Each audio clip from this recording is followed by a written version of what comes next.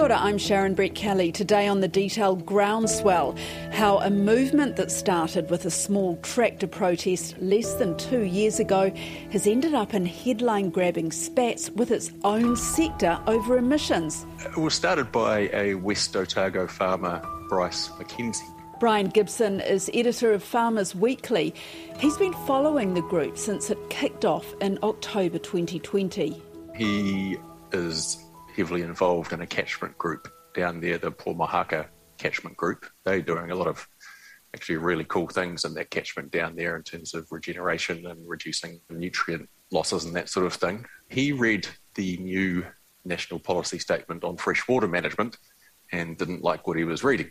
So he kind of took to Facebook and expressed some anger, and it kind of kicked off from there. And then organised that first tractor protest. Yeah. Quite a lot of support. It did. They got 120 tractors when they paraded down the main street of Gore, basically just protesting against the freshwater regulations that were coming in. They came from across Southland. Waikuikui, Pukaro, Tapanui, protesting new regulations around freshwater and winter grazing. I think they were going to leave it at that, but they realised that they'd in essence started a movement, and so they sort of kept on going. Just annoys me, yeah. We do our bits. Farmers are getting pretty slammed at the moment for all sorts of reasons. And then it took off from there. Yeah, it's Bryce McKenzie and Laurie Patterson, who are the two farmers who run Groundswell. A show of unity on 4 very large wheels, and hope someone up north is listening. In July last year, the tractors went to town again, this time with dogs on board. Farmers expressed their frustration at what they call a barrage of red tape and new taxes. The so-called howl of a protest didn't fail to deliver in Amberley in North Canterbury, where about 700 farmers and their supporters let their dogs rip at lunchtime. They came by tractor and ute to 50 centres from Kaitaia to Invercargill and urged their dogs to bark in unison and to send a clear message to Wellington. That protest was against sort of unworkable legislation in general. The ute tax was a big part of that, but the He Waka Eke Noa program, the partnership between the industry and the government to work out a way to price emissions, that's part of it too. But if you look at Groundswell's positioning statement, they take issue with many of these programs that are aimed at the primary sector. The biodiversity, the Crown pastoral lease stuff. In fact, a look at Groundswell's very polished website, where you can buy merchandise to support the group, there's also a list of grievances. They want a rewrite or complete scrap of regulations, including those covering freshwater, Indigenous biodiversity, climate change and pastoral land reforms. The mother of all protests in November highlighted what Groundswell has repeatedly labelled the unworkable regulations. But along the way, the group's been accused of spreading misinformation.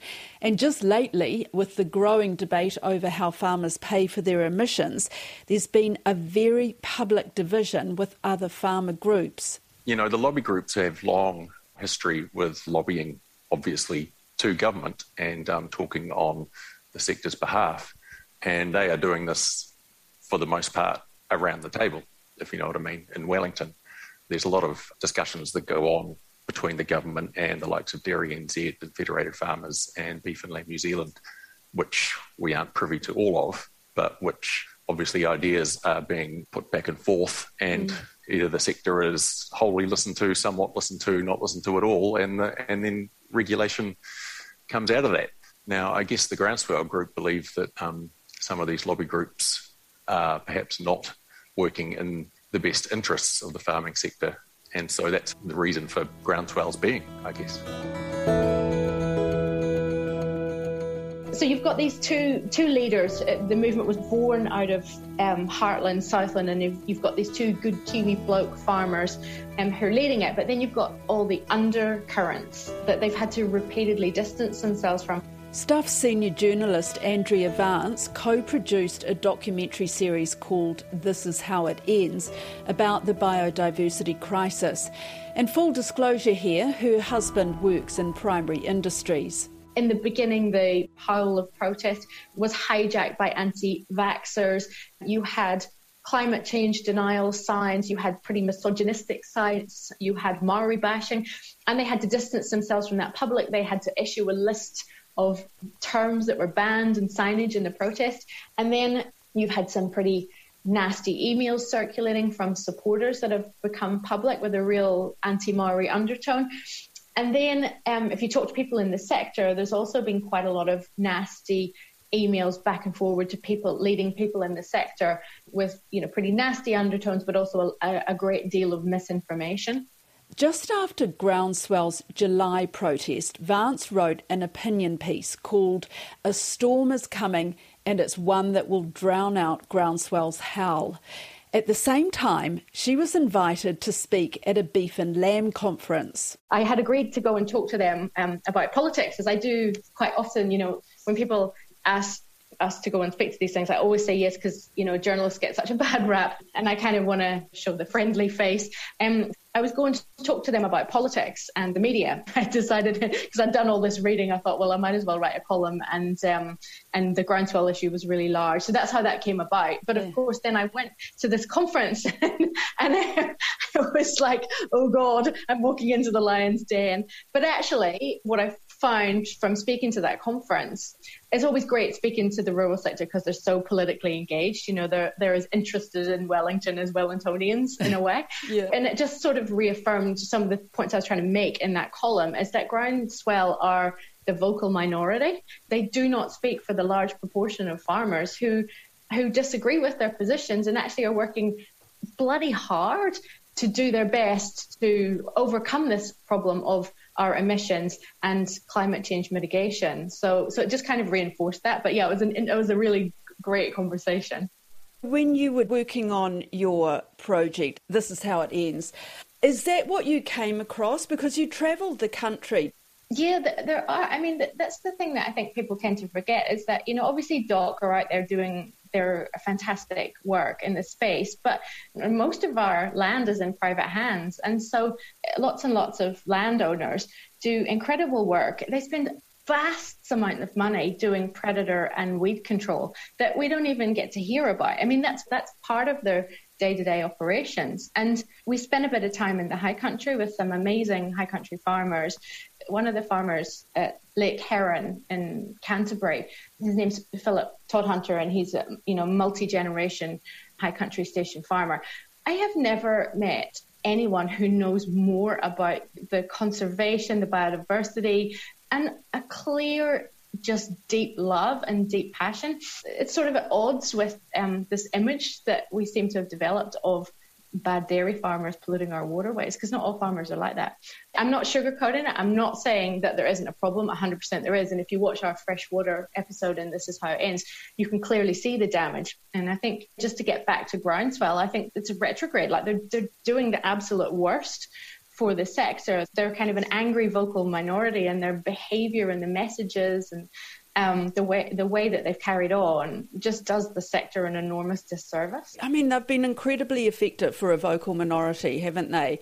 They've done these big tractor protests. They've got a very professional-looking website.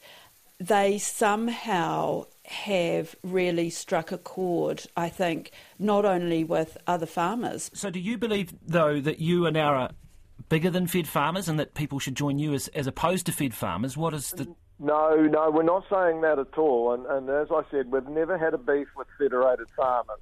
That what we're saying is that Federated Farmers have probably concentrated on their core base of farmers, where we've probably spread a bit wider than that and do have some urban following and some urban people that understand farming situations.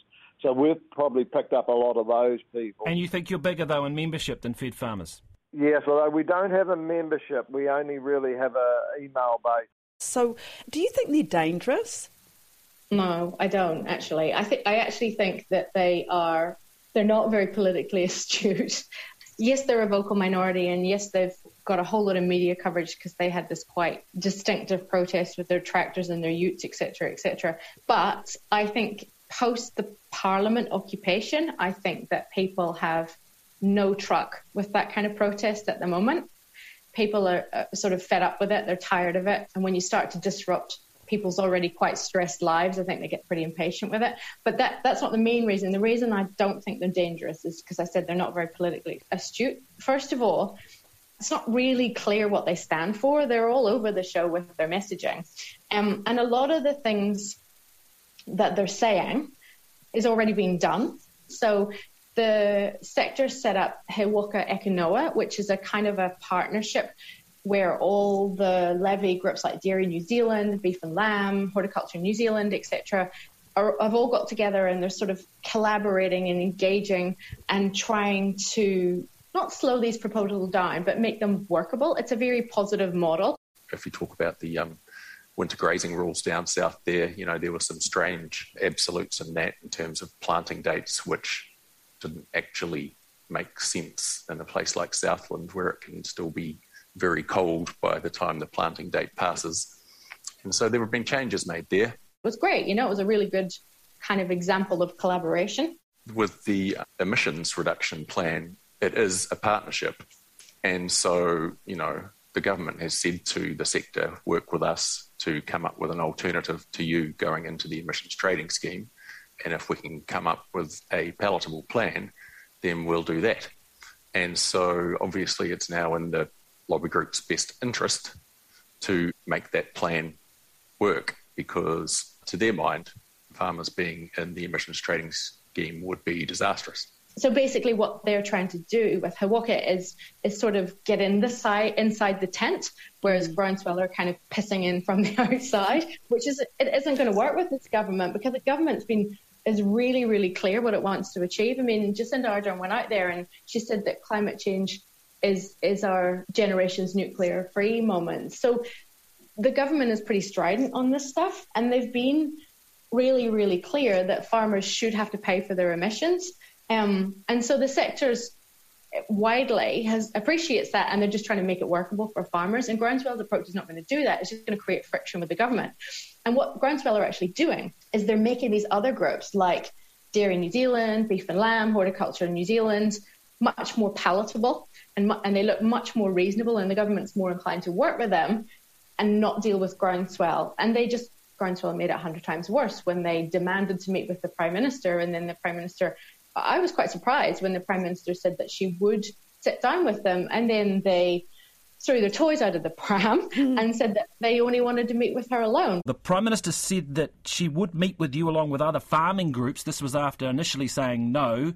You're now saying you won't meet with the Prime Minister if those other groups are there. Is that right? That's basically what's happening, Corin. Yes, we feel that we have to support our farmer base, and there is some question about the people advocating for farmers, and we didn't think it was right to be lumped in with them. So they just looked a bit petulant, whereas the other groups look a bit reasonable.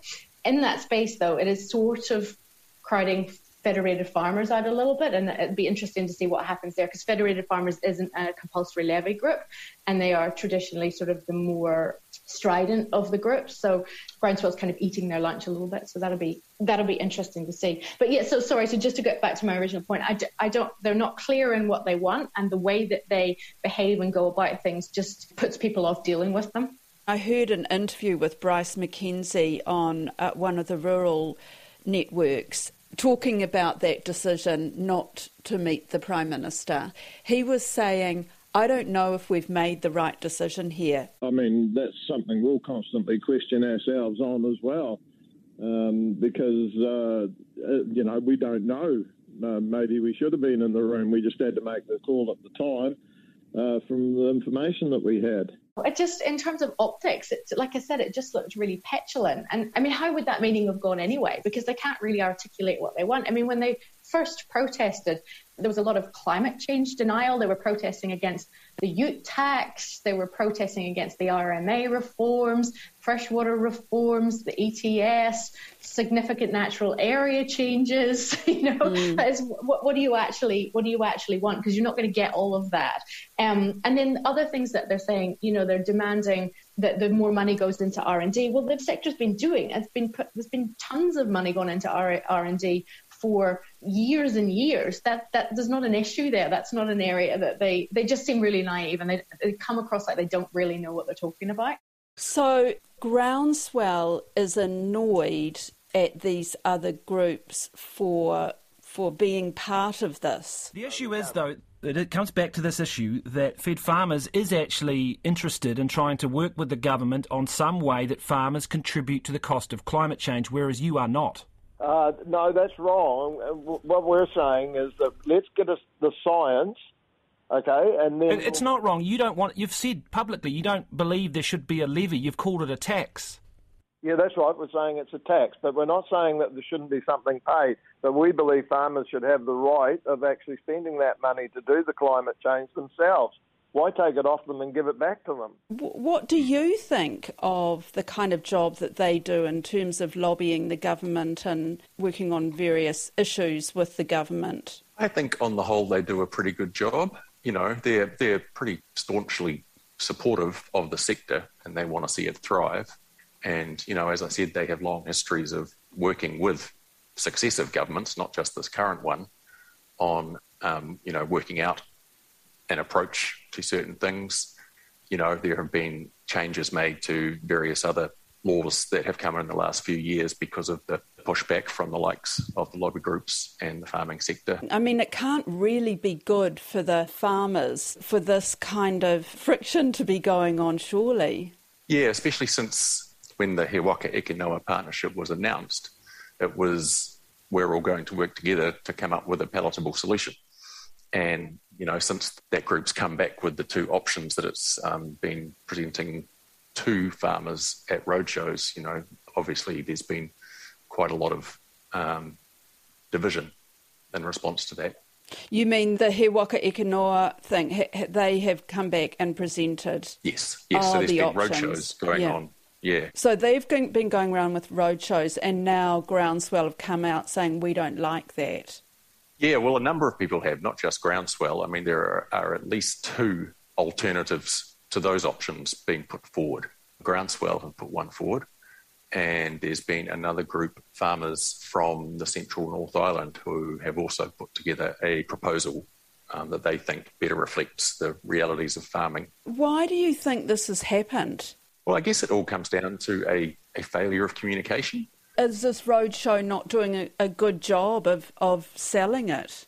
I'm not sure. I think they've been relatively well attended. I think most of the farming community understand what the options are. Of course, a vast chunk of the roadshow happened during, recent COVID restrictions, so that might have impacted attendance, but there were also online ones, I gather.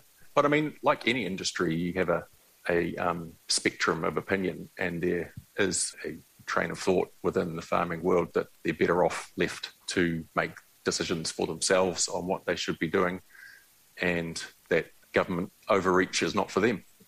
In the end, surely they have to reach some sort of agreement, because they won't be able to sell their products, especially if they're exporters. That's something that doesn't get talked about as much as it probably should. If you talk to processors and exporters, they will tell you that while the government is moving on this, it's a good business decision to adopt some sort of evolution of this manner, because those types of conversations around sustainability and environmental management are becoming more and more important as they try and sell product overseas. You see the likes of Fonterra in the last year or two have brought in basically a scheme where you can earn an extra 10 cents per kilogram of milk solids if you meet certain targets. And the red meat processors as well.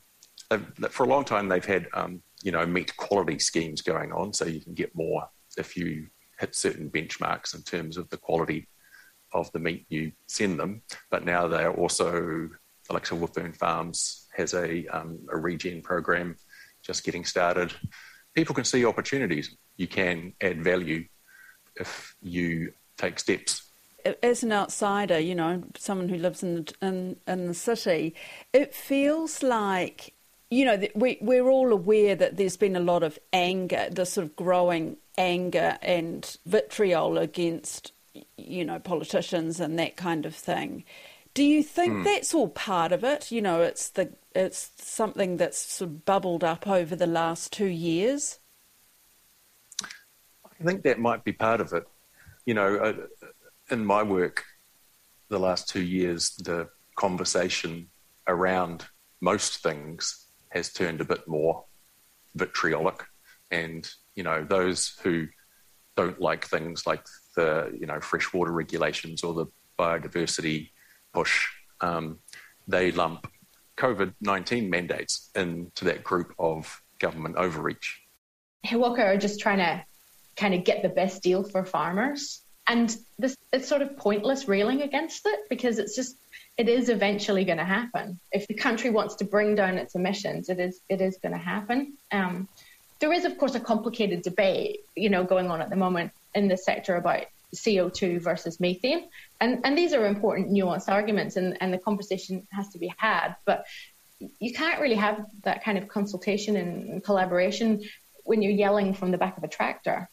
Don't they have a point, though, that the government doesn't listen to the farmers? Do they have a point there at all? Well, yes and no. So they are listening. James Shaw has spent a lot of time engaging with the sector, you know, and I think there's a lot of mutual respect there if you talk to both sides.